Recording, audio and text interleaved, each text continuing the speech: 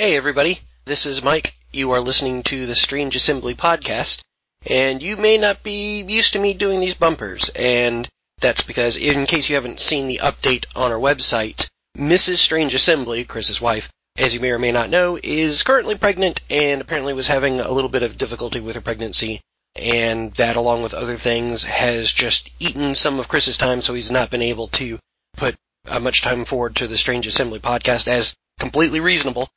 Family always comes first. So, Jay and I were very excited when we saw the Reina Roja Netrunner card pack that came out. So we decided to go ahead and record one, and because Chris's time is pretty limited right now, I decided to go ahead and edit it myself to try and take that off of him. So, hopefully you'll enjoy it. Beginning probably sounds a little bit weird. Sorry, we tried, let's do something experimental and listening back to it. Did not work at all. So, I'm having to record this bumper, but hopefully it'll make sense. So, this is Jay Earl and myself, Mike Cook, talking about Reina Roja's pack and about Hex, which we're both pretty excited about. So, hope you enjoy. Thanks.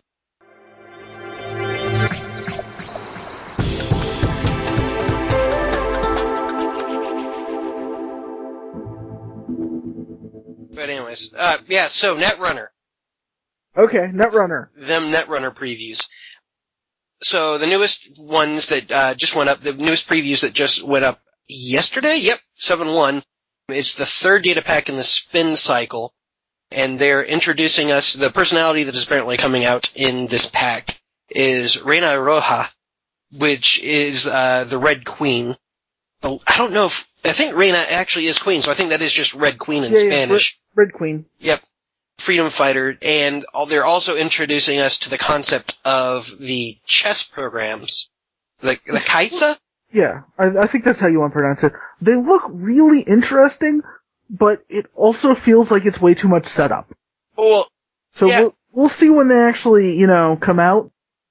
I feel like this is going to be the same thing as the Criminal, only slightly. Okay, it's like the Criminal, but it's not. No. But the same way that the Criminal doesn't really play the same game that the Anarchs and that the Shapers do currently. Sure, the Criminal is playing a game of asset denial where it's like, oh, what's that? You can't bother to res your ice? I'll just steal these agendas, thanks. Whereas I sort of feel like the chess programs are just gonna be like, I'm gonna play chess over here. Oh, what's that? You've already won the game? Crud. Well, but I think these have potent enough effects. The ones that they've previewed have potent enough effects that will be mitigated. I think that they actually have a chance. Rook, for example, is pretty good, though the res cost of each piece of ice protecting the server is increased by 2. Yeah, that's going to be huge. Combined, I know a lot of people were kind of poo-pooing Reina Roja's ability. They're idiots. Yeah, I think that ability is pretty decent through most of the game, especially if you splash some Corp in her. But yeah. Sorry, yeah. Completely wrong. Yeah. Even without any Criminal in the deck. Her and Xanadu. And Xanadu's in faction. Yeah, Xanadu's in faction. But just that first turn, you should be able to force the Corp to let you into something. Unless they draw an ice wall, if they draw an ice wall and one of the 3 costs, they can block you from both servers. Short of that, you're getting in somewhere. And you're still costing them another bit. Right. And if they keep you out with an ice wall and an Enigma, they're still broke. Yep. And if they have basically anything else, that just made it really terrible because because you're going to be getting in somewhere. Right. And you're probably going to hit HQ first because you want to get at the R&D. Yeah, presumably. I think this really reinforces, her plus Wizard really reinforces the Anarchs as the just destroyers of things. Yeah, she's another way to circumvent the normal ways things have played, which obviously is what they want. Right. In the diary, they're talking about how she's going to basically change the game. Do you actually play the game you're trying to play, or you try and play her game? Right. Which a lot of it's going to be trashing ice that her chess programs are on. Right. And that's good. it's one of those things that it's hard to explain easily, but changing the economy of the game, this is such a heavy economy game, changing the economy can be huge. That's why Wizard is much stronger than people give him credit for, because he drastically changes the way the Corp has to play for their economy. Yeah, well, I mean, I guess that's true, especially because they've given us a lot more of the Corp assets that you can tend to just throw out there that like cost 5 to trash, and most of the runners, by the time you throw it out and flip it and pay, and get bits off of it, it's already been worth its investment for you as the Corp, and the runner's going to have to invest even more. It'll deny you for future bits, but it's still costing them quite a bit to deny those to you, and Wizard really significantly puts that back, mitigates that cost.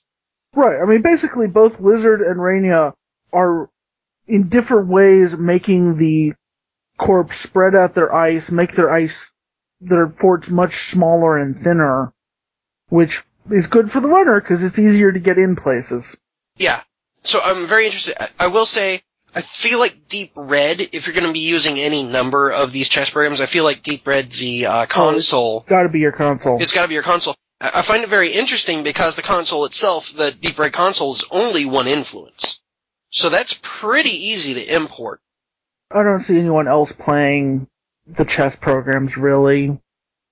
Well, I mean, a lot of these, like, the Bishop is that Host Ice has -2 strength for no cost. Just memory.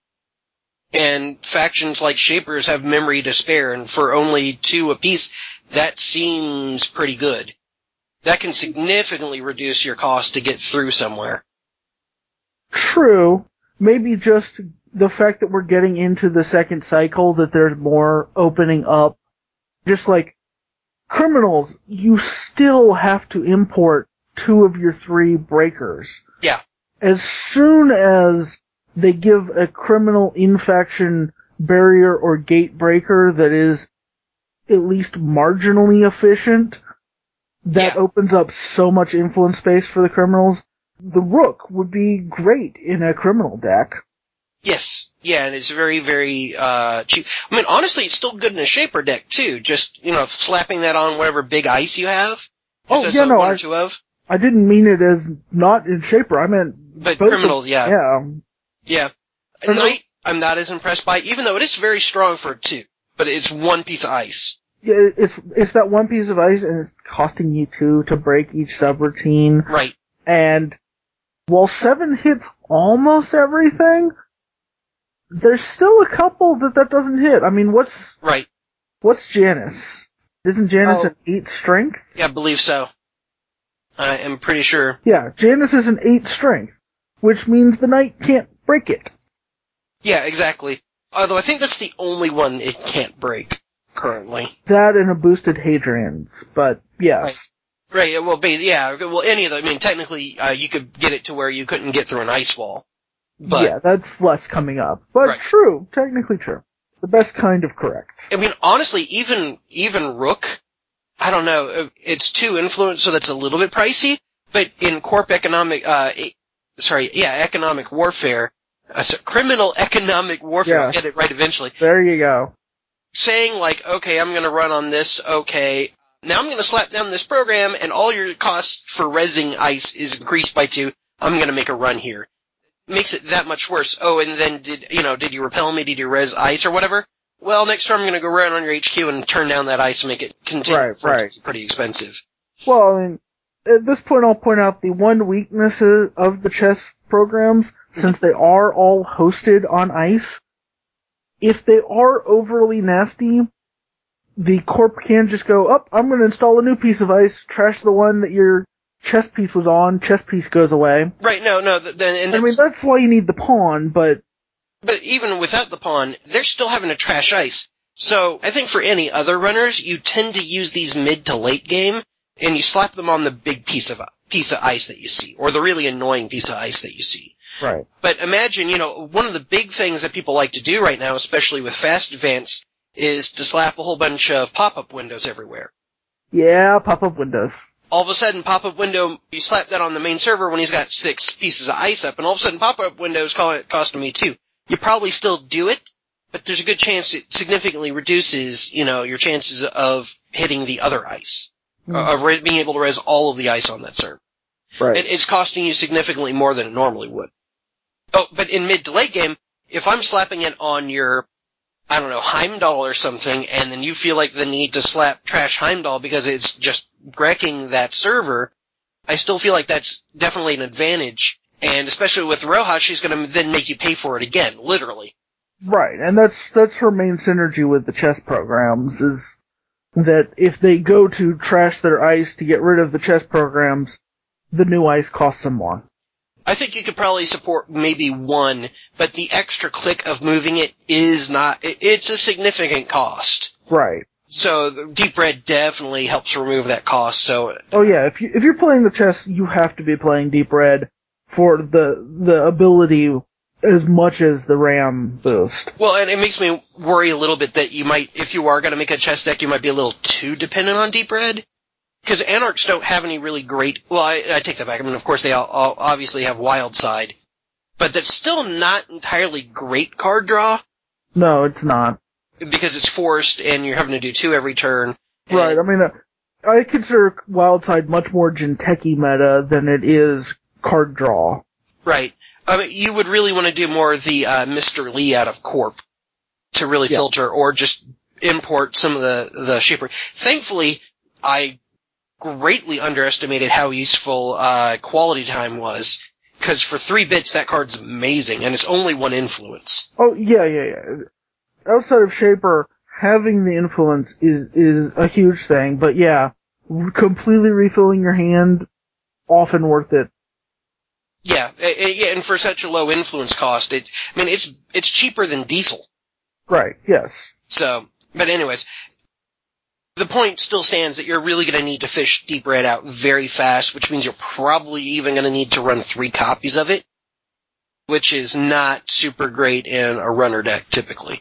I find any unique stuff I don't really want to run more than 2 of, because otherwise it just starts clogging your head, which is fine for later game, but it could always be something else.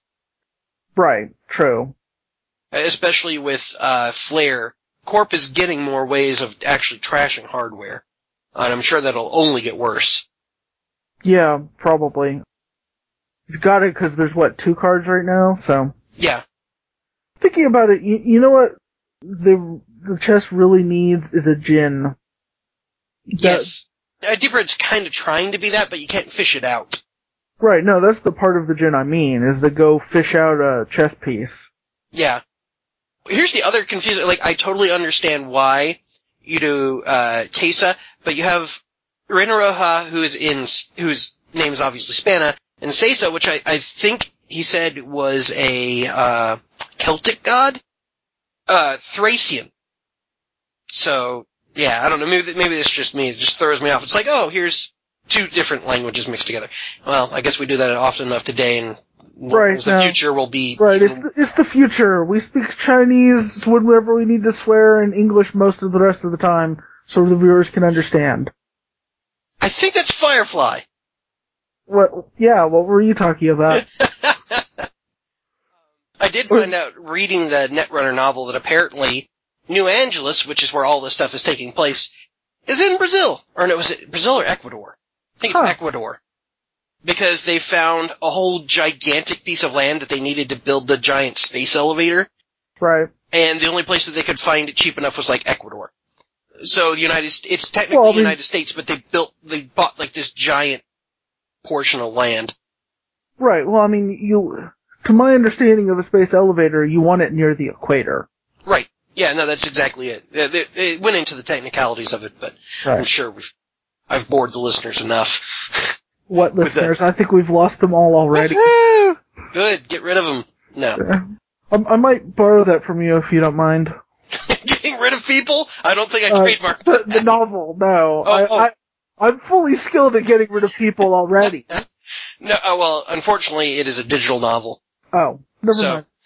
A lot of times, anytime I find fiction, the officially published stuff, it's almost always on some type of e-reader, and it's just so much easier to find it that way. And I could also be, in bed saying, you know what, I kind of want to read that Netrunner novel, just bam, have it 30 seconds later. Modern technology, but unfortunately I can't loan it. until they import that technology over from the readers, because some of the readers you can. Right. No, that's fine. Blah blah blah. Never mind. Anyway, back to chess pieces. One thing that I think will be interesting, since she is the Red Queen, are we going to have a queen chess piece? Or is she just going to be the queen of the set? I think she'll probably just be the queen of the set. I really like her. I like her style. My only problem, this is a very superficial thing, but when you look at her art, it is very obviously her. It's that the armor, because she's a cyborg, so who knows what's flesh and what's not. But I'm assuming that her body is just armor. What's on her body is armor and not cybernetic replacements. Either way, she has, like, pecs like a man. Like, even as a woman, when you get muscles, that they don't look like that. Or, not quite like that. So They do when you buy them off the wrong shelf. I guess that's true. And the thing is, I think she actually has a very handsome jawline and whatnot. I think she looks really awesome. Right. It's this one thing, and I'm not the only person in this bug, so I've talked to a couple other people about it. But she's awesome either way. I think she's awesome all around. I think this is somebody like Andy. Everybody kind of poo-pooed Andy for when she came out, but she's, from what I understand, doing pretty well in the tournament scene. Right. I mean, I read a nice article the other day that was talking about, especially if you're coming from Magic, you really need to evaluate Netrunner cards in a completely different way than you do in Magic cards or other card games. So, you look at something like this or Andromeda and you're like, yeah, that's not that big. But then you actually play it and you see the power and you realize, oh no, that is actually a huge effect going on, seeing a much larger chunk of your deck. It's also to the point where Netrunner's got a mature enough card pool, which is pretty impressive from 6 sets in a base set. But it's got a mature enough card pool that sometimes a lot of things, their power is not immediately obvious, and you have to really look to the card pool and what you can pull together to see how it's really, because Andy by herself, it's like, okay, it's whatever, but then you look at Corp and you look at how, it's really that they have so many events that are so good, that makes her so good. Right. Part of it too is, and again, going back to this article that I liked, was where Magic is very much, you draw a card, you drop a land, you play a card, that's it, you have this very linear curve of card draw and power coming out and so forth. With Netrunner, for the runner, you've got 4 actions. You can do anything with that. You can draw 4 cards, you can play 4 cards, you can do everything. So it just leads to a very different way of evaluating how valuable cards are. Well, really, and on top of that, one of the big things you have to look at for Magic is tempo. Right. For most other card games, honestly, is tempo, and I would say Netrunner really doesn't have tempo. It has phases. It does have tempo, but it's not in the same way. So, like, one of the things with Magic is, if I do 2 damage to you, that's pretty much 2 damage to you throughout the course of the game. That's going to be the same. Whereas if I run on R&D, that could win me the game top decking lucky. That could be a completely worthless run on R&D. Right. So, the same action in different places based on the game state can be completely different payout levels. Right. Which is obviously part of what the game was designed to do. Right. It's part of the reason why I like it so much, because right. everything and else I do too. It just makes it much more difficult to judge cards in a vacuum like most people try to do. Yep, well, and this is honestly... like we're doing now! Yeah. Hey. Well, but honestly, this is probably one of the most meta games ever. I'm thinking about it now, because you really have to pack whatever you want to pack. And especially with no sideboard. Well, I mean, I don't think you'd really put a sideboard into this game. I've always said it's not that it's meta game so much as you have to know your opponent. You have to know your deck and you have to know their deck and know how to play around them.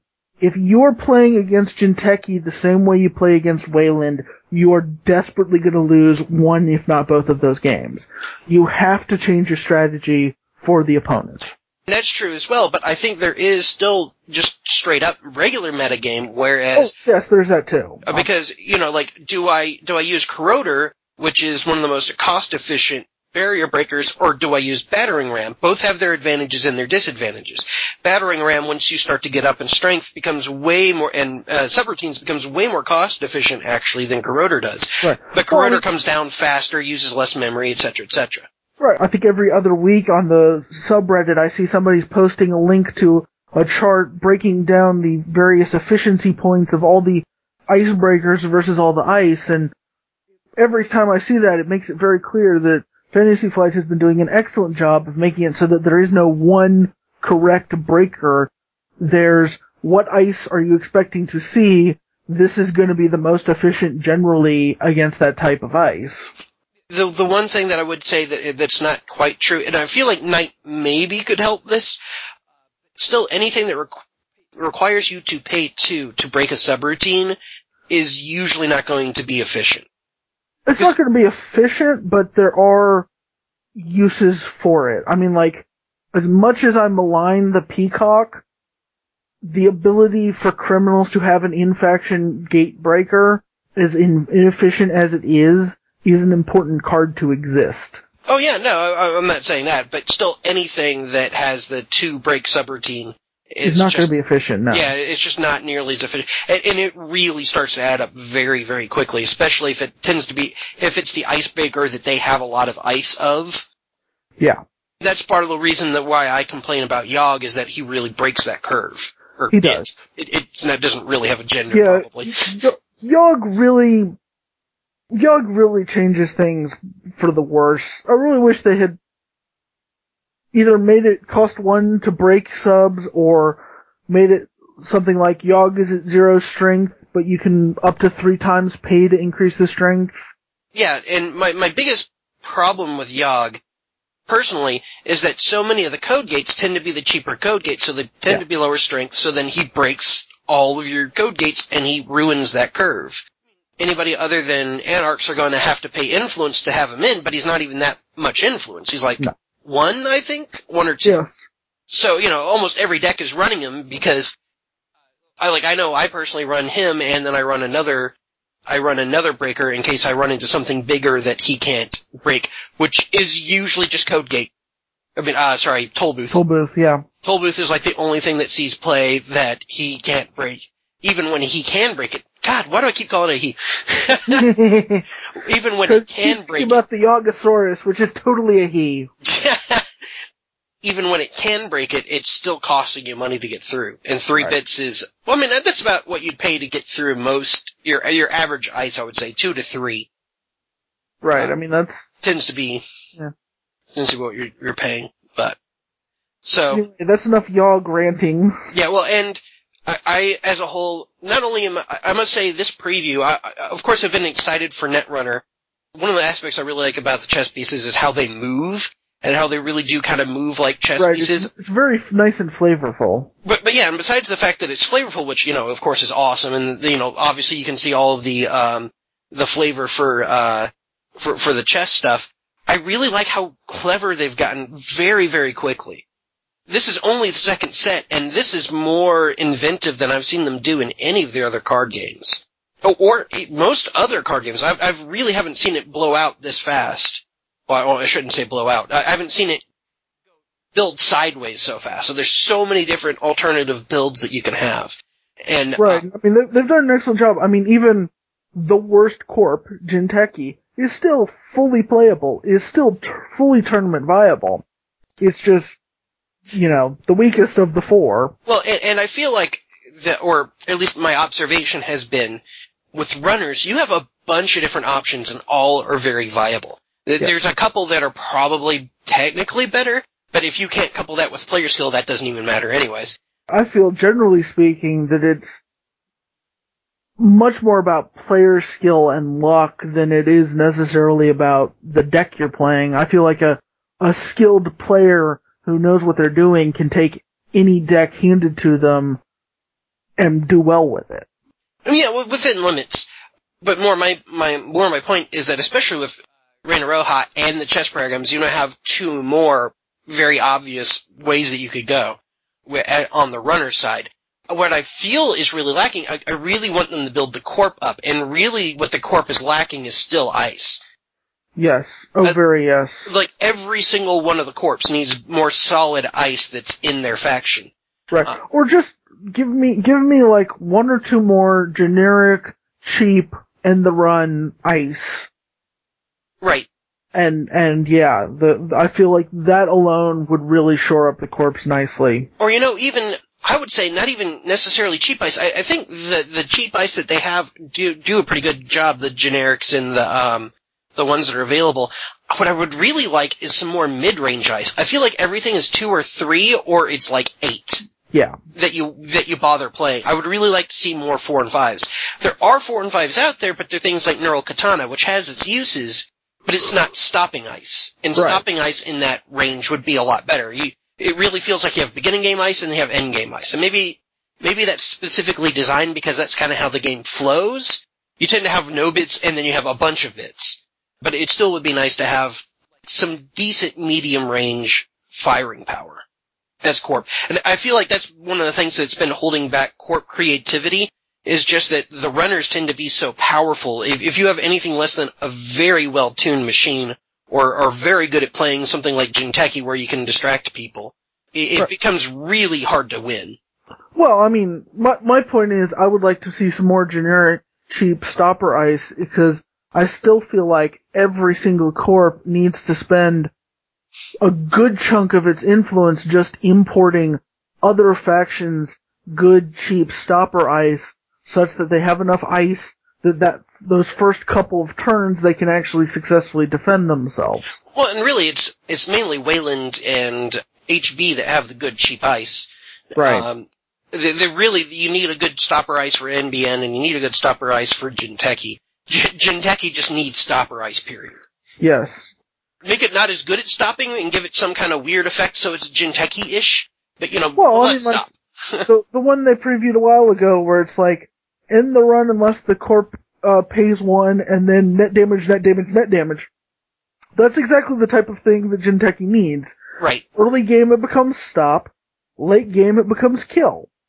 Right. Yeah, anything that gives you flexibility, obviously, and that's really what Jinteki feels like it should be. But even, I was playing against the NBN deck, and it's a lot further than I thought it was, the multi-tag deck.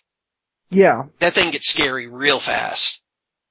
Right, because you stop being able to keep your resources on board, and if they're playing it correctly, you don't have any money. Right. Well, and just, I drop Project Beal, I dump like 20 20 advancement tokens on it, I win the game. Well, there's that too, yes. Yeah, so Psychographic's kind of a good card. Yeah, once you get to the point in the game where you can have giant tags from, because 6 months ago that was a horrible card. Now that you can just inundate the runner with tags, great card. Yeah, well, it's really weird to me because my one worry about that deck is that since most runners, almost everybody, all the runners use resources for economy, well, because you give them so many anti-economy cards and it starts to be like a little unfair in a lot of ways. Well, I mean, that's intentionally set up that other than the stupid button, resources are the runner economy. Right. Right, and that's, and that's how it's set up, so it makes it, I guess you're just gonna have to meta going into Magnum Opus, though, is really bad. That's a really big swing of meta. That's reconstructing your deck. Yes, it is. And I'm not saying you go Magnum Opus purely on the meta choice, I'm just saying that is available and... Right, I don't know, it feels like just like there's a card now that's coming out where you can burn all of your, or the corp can burn all of the virus counters for, like, all of your actions. I feel like there should be a card that lets you burn all your tags for a couple actions. I don't think that would necessarily shut down the deck, but maybe that's just me. I haven't seen the design space, maybe it'll get better. All I know is once that deck starts getting tags on you, which can be impossible to stop, it's really hard to get rid of them, and then it just kind of railroads the game. There is a way for the runner to get rid of tags cheaply. It's called networking. But that still requires it to be in your hand, and it takes 4 actions, 4 bits to get rid of 4 tags. I mean, that deck, especially the NBN deck, Well, it's also your own fault if you let it get too high too. So I guess it should. Right. I mean, that's the thing. You have to play against it. You can't let it snowball. You have to keep yourself at 0 tags. Right. I'm blanking on the name of the one that gives you like 30 tags. That only comes up if you actually successfully steal something. Right. Oh, the one that costs like 6? Yeah. Yeah, and I don't even think anybody really runs it. It's really, I think what it is if you don't have any resources out and you're managing to run fairly resource light and you just make a bunch of tags, you just make a bunch of runs where, you don't worry about tags. Right. It seems like, oh, well, he's not really stopping me and I'm getting wherever I want. And to be fair, you can get a lot of agendas that way. Yes, if you play that I don't care about my tags, you're a lot freer to run, but there are consequences for doing that. Right. And, I mean, that's a good thing, because I remember earlier putting together a deck that was doing a little bit of tagging, and I was like, I just don't have enough. I pulled tags out of my NBN deck as soon as I could, just because I didn't feel like the punishment was there. Right. Now that we've got Beal and Psychographics, I might look about putting them back in, but... And you really can't underestimate a Scorched Earth or two. True. Because a Scorched Earth out of nowhere, it's like, oh, I've got tags, oh, he's really not running, whatever, I'll let my hand size get down to 2, and then, oh, you're out of the game! Sure, I lost to Jinteki thanks to a poorly timed snare Scorched Earth for exactly that reason. Yep. Yeah, this is a good, thank God they priced that influence correctly. Because Yeah. I really feel like 3 is the correct price for that 4. card. Oh, is it 4? It's 4. Oh, it is 4, and yeah. 3 bits, and that is correct. Because Oh. that means if you want to play a playset out of faction, you're left with 3 influence. Which means it's a really good one of as like a meta card, if you have some way of getting a tag every once in a while. Right, no, yeah. It's fun as a one of if you've got a few tags hanging out. I mean, honestly, it's probably worth it just, if you can get a tag on them, it's probably worth it just to delay them a turn, even if it doesn't kill them. I mean, that can be a game-winning turn. True. Because they're gonna have to build that up, otherwise. Right. Well, and it depends on the deck. Like, Jinteki is doing enough net damage randomly that if you get them tagged and the runner can easily, with all the net damage, end up with 3 or fewer cards in their hand at the end of their turn. Yeah. Moving on from Netrunner, unless you have anything else you wanna... No, I think we've talked enough about the subject. Yes. So, the next thing I have on the agenda is a game that was mentioned earlier, which is Hex. I know that I'm a backer. I'm also a backer. I know we both backed at fairly high levels. I wasn't quite as high as yours, but still pretty significant. What about the game excites you about the Hex game? What made you want to excite you enough to actually back it? Mainly it's based on the enthusiasm and the previews that I've seen. It looks like they're seriously going to be taking advantage of the fact that it's digital. Like, they've previewed a card that gets +1/+1 for every 6 humans in your deck when the game starts. That's just not something you can do in a real-life card game. Yeah, I've seen a lot. I have to say that's one of the main things drawn me to it as well. And some of the examples they've shown are just nuts. They're just things that are fun that you could not do with anything else. Right. I cannot wait to play, and I'm immediately blanking on the name of the keyword, but that human keyword that they just keep getting each other better. Inspire? Inspire, yes. Inspire looks so cool. So, for anybody who doesn't know, Inspire is a keyword that whenever a creature with Inspire is on the battlefield, whenever another creature comes down and it has equal or greater cost, it will gain a permanent benefit from the creature with Inspire. So if it says like Inspire, your creature gets +1/+1, and it costs 2, every creature you play after that while that guy is on the board gets permanent +1/+1 whenever they come down onto the board. And also, with this game, it literally means permanent. It dies, it gets shuffled into your deck, shows back up in your hand, it's still got that +1/+1. Yeah, it lets them open up a whole bunch of really interesting design space. Yeah. The only other digital I'd seen where they tried to do something like that I can remember, most of the time when I see something like, oh, let's take advantage of digital, it's always random, but not in a good way. For example, I actually can't use that one example, but the other example I can think of is Magic: The Gathering, when the very first computer program that came out for it. I'm not talking about the terrible, like, top-down RTS type game, but the first Magic game from Microprose. They actually had a series of cards, it was one of every color, that did some kind of random effect. Like, there was one, I think Green had one that was basically like kind of it was a mana producer, but when it came down it produced a random color of mana. That's just bad. Yeah, there's a bunch of stuff where, like, the power was random, or you dealt random damage, and it just made the card inconsistent and not really playable. Right, that's not what you want out of a card. You want consistency. There's things you can do in the digital space that are interesting, but that's not one of them. And it's okay to have those cards if you just want to have cards that are kind of fun. Even some of those seem to be in Hex. There's the one where they previewed one of the demonstration games that they had was an artifact deck, and it had an artifact that once you pumped it up enough, once you put enough tokens on it by bowing certain things, or bowing, wow, we're just completely taking these terms everywhere. Once you had basically tapped enough things, I don't even know what term they're using, but whenever you tapped enough things and put enough counters on it, it created a completely random artifact and put it onto the battlefield. For varying definitions of completely random. Well, whatever's in the set. Right. Like, it picked a random one of those. That's me being mean at their... Also it did have a bug. Their pre-alpha, that it had a bug. It was always creating the same card. Like, within the same round, because once it went outside of the round, it was fine. Right. Presumably it was preceding at the start of the round. And I'm sure they will have fixed that. I mean, yes, there's the thing is, it's still in pre-alpha, so... Right. Yeah, obviously that's what it's showing. But even that card just in general, I mean, you could drop something that is like, oh my god, okay, well I just basically won the game.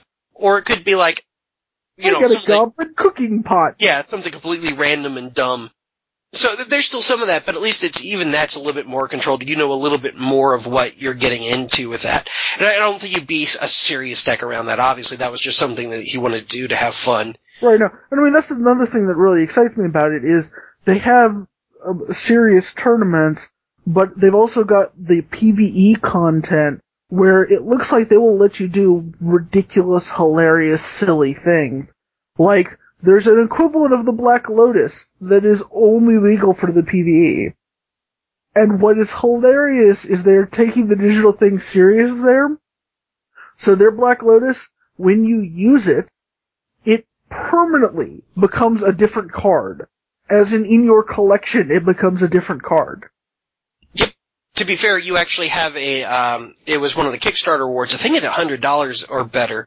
Yeah. You had to be at to get it. And it was the one that they would not let you have more than one of, because every time you log in, it makes a new Black Lotus card. No, I thought they said the collector's tier got 2. Oh, I think you're right. I think the collector's tier does get 2. But other than that, that was the only card that they would not let you have more of. They had multiple stretch goals where it's like, oh, we'll give another copy of all of the Kickstarter things, except for that one. Yeah, so they permanently changed the card. That's that's a really cool, interesting thing.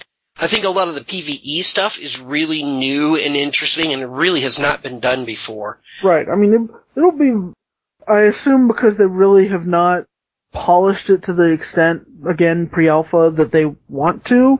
But I really cannot wait to see what they've done with the pre-alpha, with the PvE content, because what little they have shown looks amazing. Yeah, it looks really good. I will say, I do still have some concerns for Hex, and it's not anything actually really related to do with the Kickstarter. And that is that it basically straight up cribs Magic. I mean, straight up cribs Magic. There's only a couple of differences. Even most of the keywords are exactly the same out of Magic. And I mean, obviously there's some strengths for doing that. Honestly, I'm kind of surprised they can get away with it.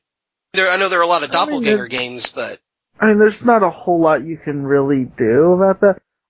Mostly I'm annoyed by that because they kept the resource system roughly so much prefer the, like, World of Warcraft. Anything can be a resource. Some of them are better to this. These specific cards are only good for resources, and those are the only cards that are resources.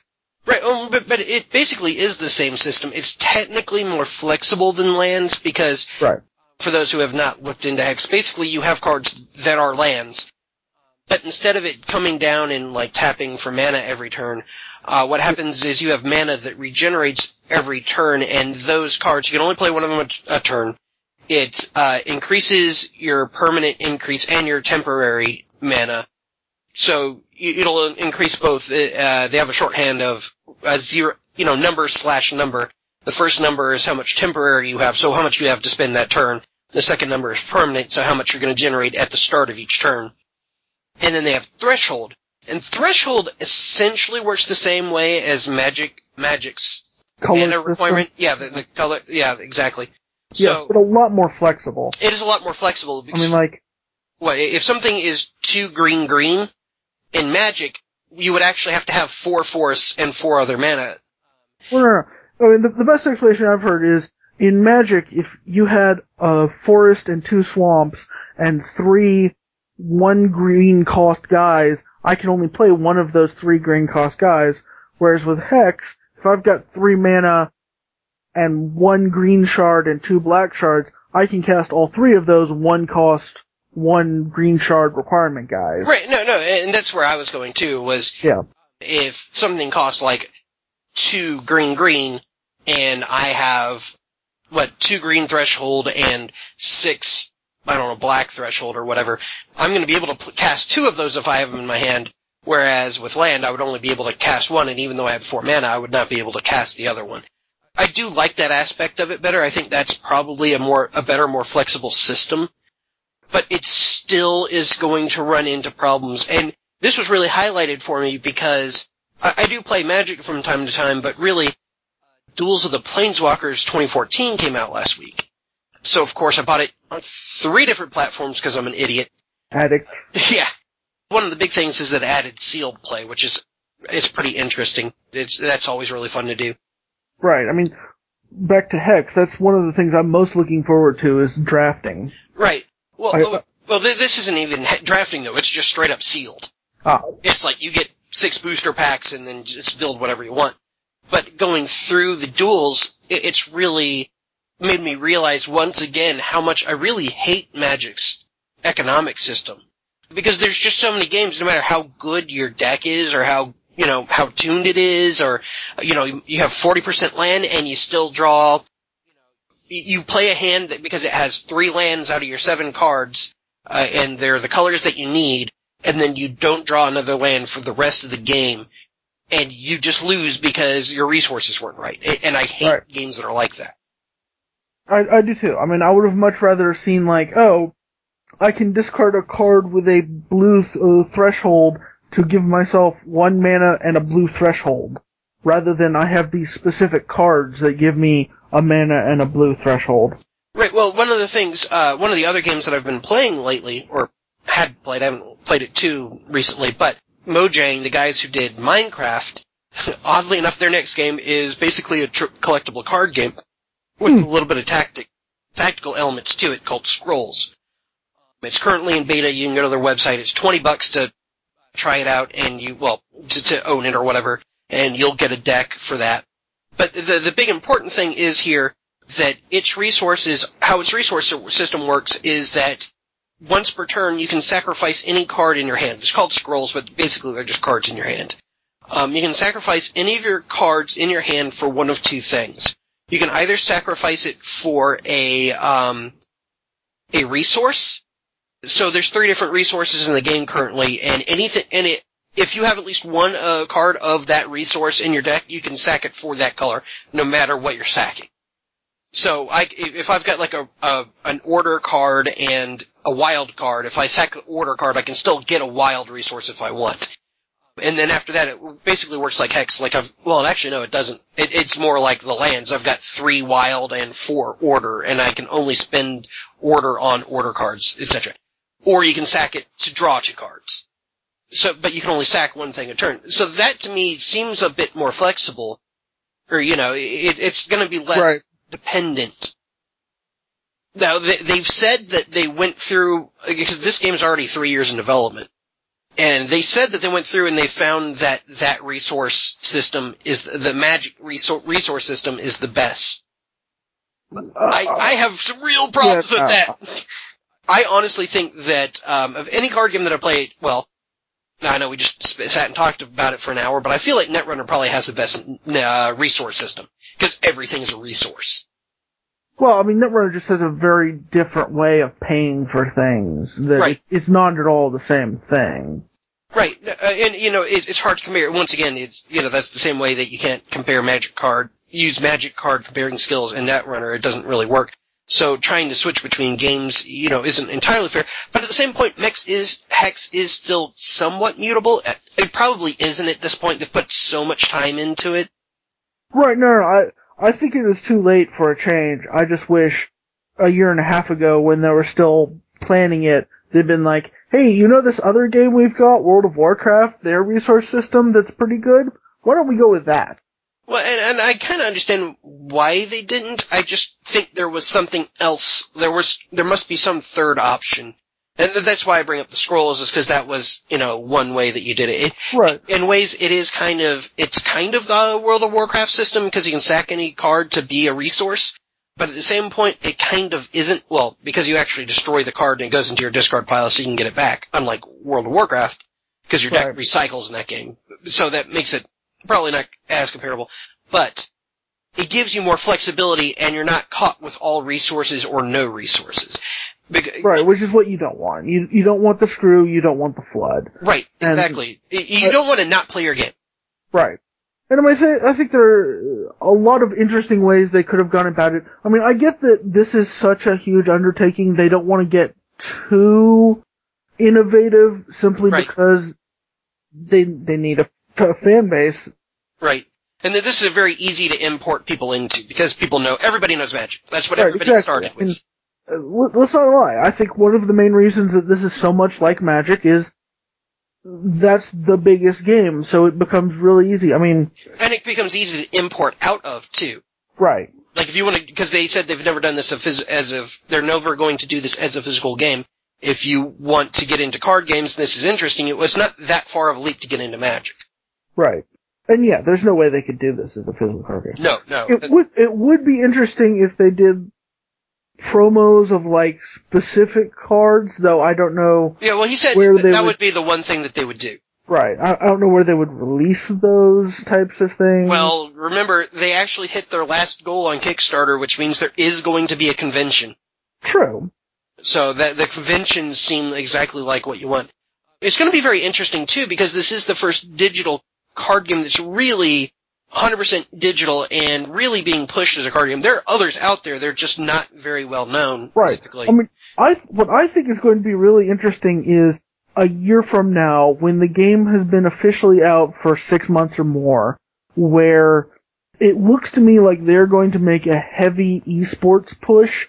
If they can pull that off, if they can have people streaming this game, casting like they do for LoL, well, and I mean, StarCraft 2, and they already do it for Magic. They already do it for Magic. It's just not very easy to do for any physical card game. Right. And so, I mean, if they make that easy, and that would be really interesting to have this be an esport, in my mind. Yeah, I think the one problem that they're going to run into that may run into is esports tend to like to have some kind of video of the face of one of the competitors. Because just staring at a screen, especially like for a television audience, is not particularly exciting. There's no reason you couldn't have your webcam turned on. I mean, they've streamed several games of this already, previewing it, where they did exactly that, of had the two players. Now, granted, if they're doing that, they'd want to not have it that the face is on the opposite side of the board of who's playing it. Yeah, like they did on others. Oh, right. But that actually does lead me into, like, another well, because you have things like StarCraft, which is obviously one of the biggest esport games. StarCraft, they bring you local, even though you play and qualify, from your online, online, wherever you play. And that lag reduction can be a really big thing. And even LoL and basically any Twitch-based game is going to suffer. Well, almost suffer, but it's going to be a difference. Right, lag is an important factor, which this won't have. So yes, it'll be interesting if presumably this game is going to have regionals level tournaments, right? But there's no reason they would have to actually be, regional tournaments. Well, but I think you run into two interesting questions here. Number one, since you don't have to have a great connection, and technically you could be playing from your iPad the whole time, what kind of requirements are you going to have for regional if someone's going to do it from house if they want to do esports and they want to stream somebody? Right. Because what if your internet's not good enough to support that? Well, and also, what if I really like playing on my iPad in the bathtub? Are they going to be okay with the camera being in there? Go straight Ricky Gervais style. Right. But the other thing is are they actually going to have physical competitions? Because a lot of times that's what they do for LoL and for Dota and for, a lot of these Twitch games, is they actually bring them when they're at the very high levels. They actually, or maybe not bring them, but they actually host an event so everybody comes there. And I'm really interested to see, because they have a history of doing it. Cryptozoic, who's the company who I think we are just now mentioning for the first time. Yeah. Dancing around, but not mentioning outright. Cryptozoic, obviously does this with World of Warcraft already. Right. So they're experienced at having events, but they're not experienced at having events where you actually have to have like a computer set up, where you have to have a LAN game set up. Well, yes and no. Keep in mind that Cryptozoic was spun out of Blizzard. Well, true, and that there are some people there, and obviously they have software engineers, and the other nice thing is it doesn't have to be a Blizzard game where everybody needs a top-of-the-line computer. Really, you just need a computer that can play the game. It's going to be no competitive advantage or disadvantage for the most part. As long as the amount of time everybody gets to see cards, if you've got time to play, is the same. It's something that I'm very interested in to see if they do develop as an esport, which I think they definitely could. There's definitely interest in, like, Magic. Right, they definitely could. I got the impression they definitely want to.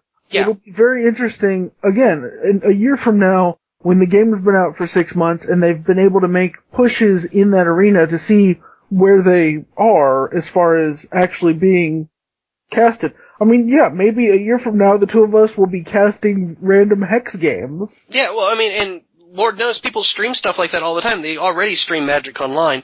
Right. I think streaming, they'll definitely be streaming, and they're building in, I think they said they were building in support for Twitch, weren't they?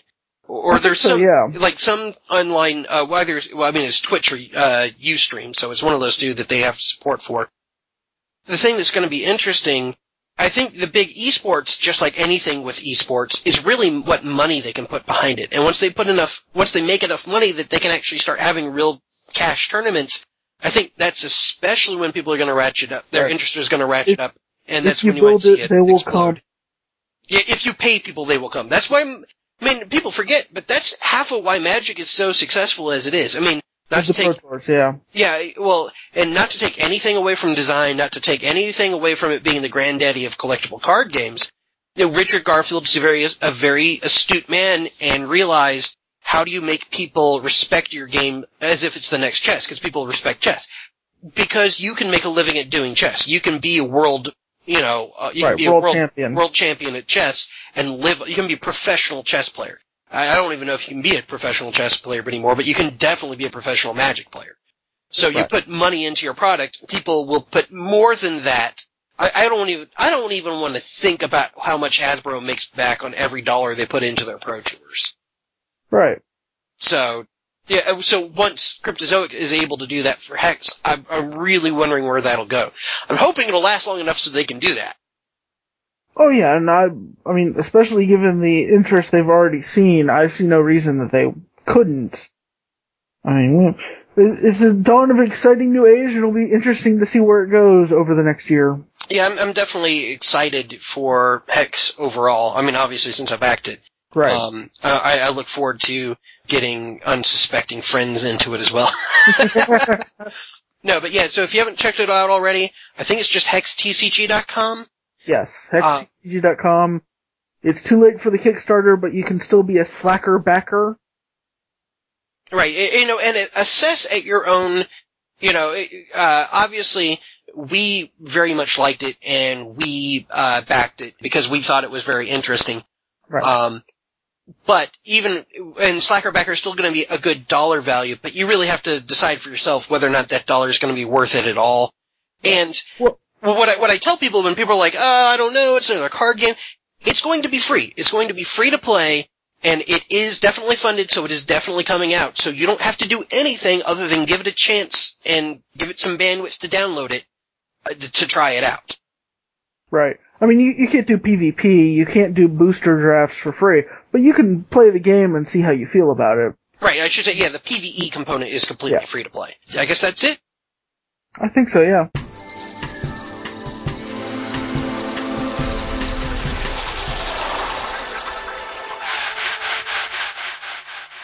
You've been listening to Strange Assembly. You can download more episodes of Strange Assembly on iTunes or from our website at www.strangeassembly.com.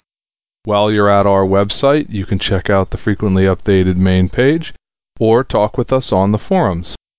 You can also email me directly at chris@strangeassembly.com, or you can follow Strange Assembly on Facebook or Twitter. Strange Assembly, either place. Thanks for listening.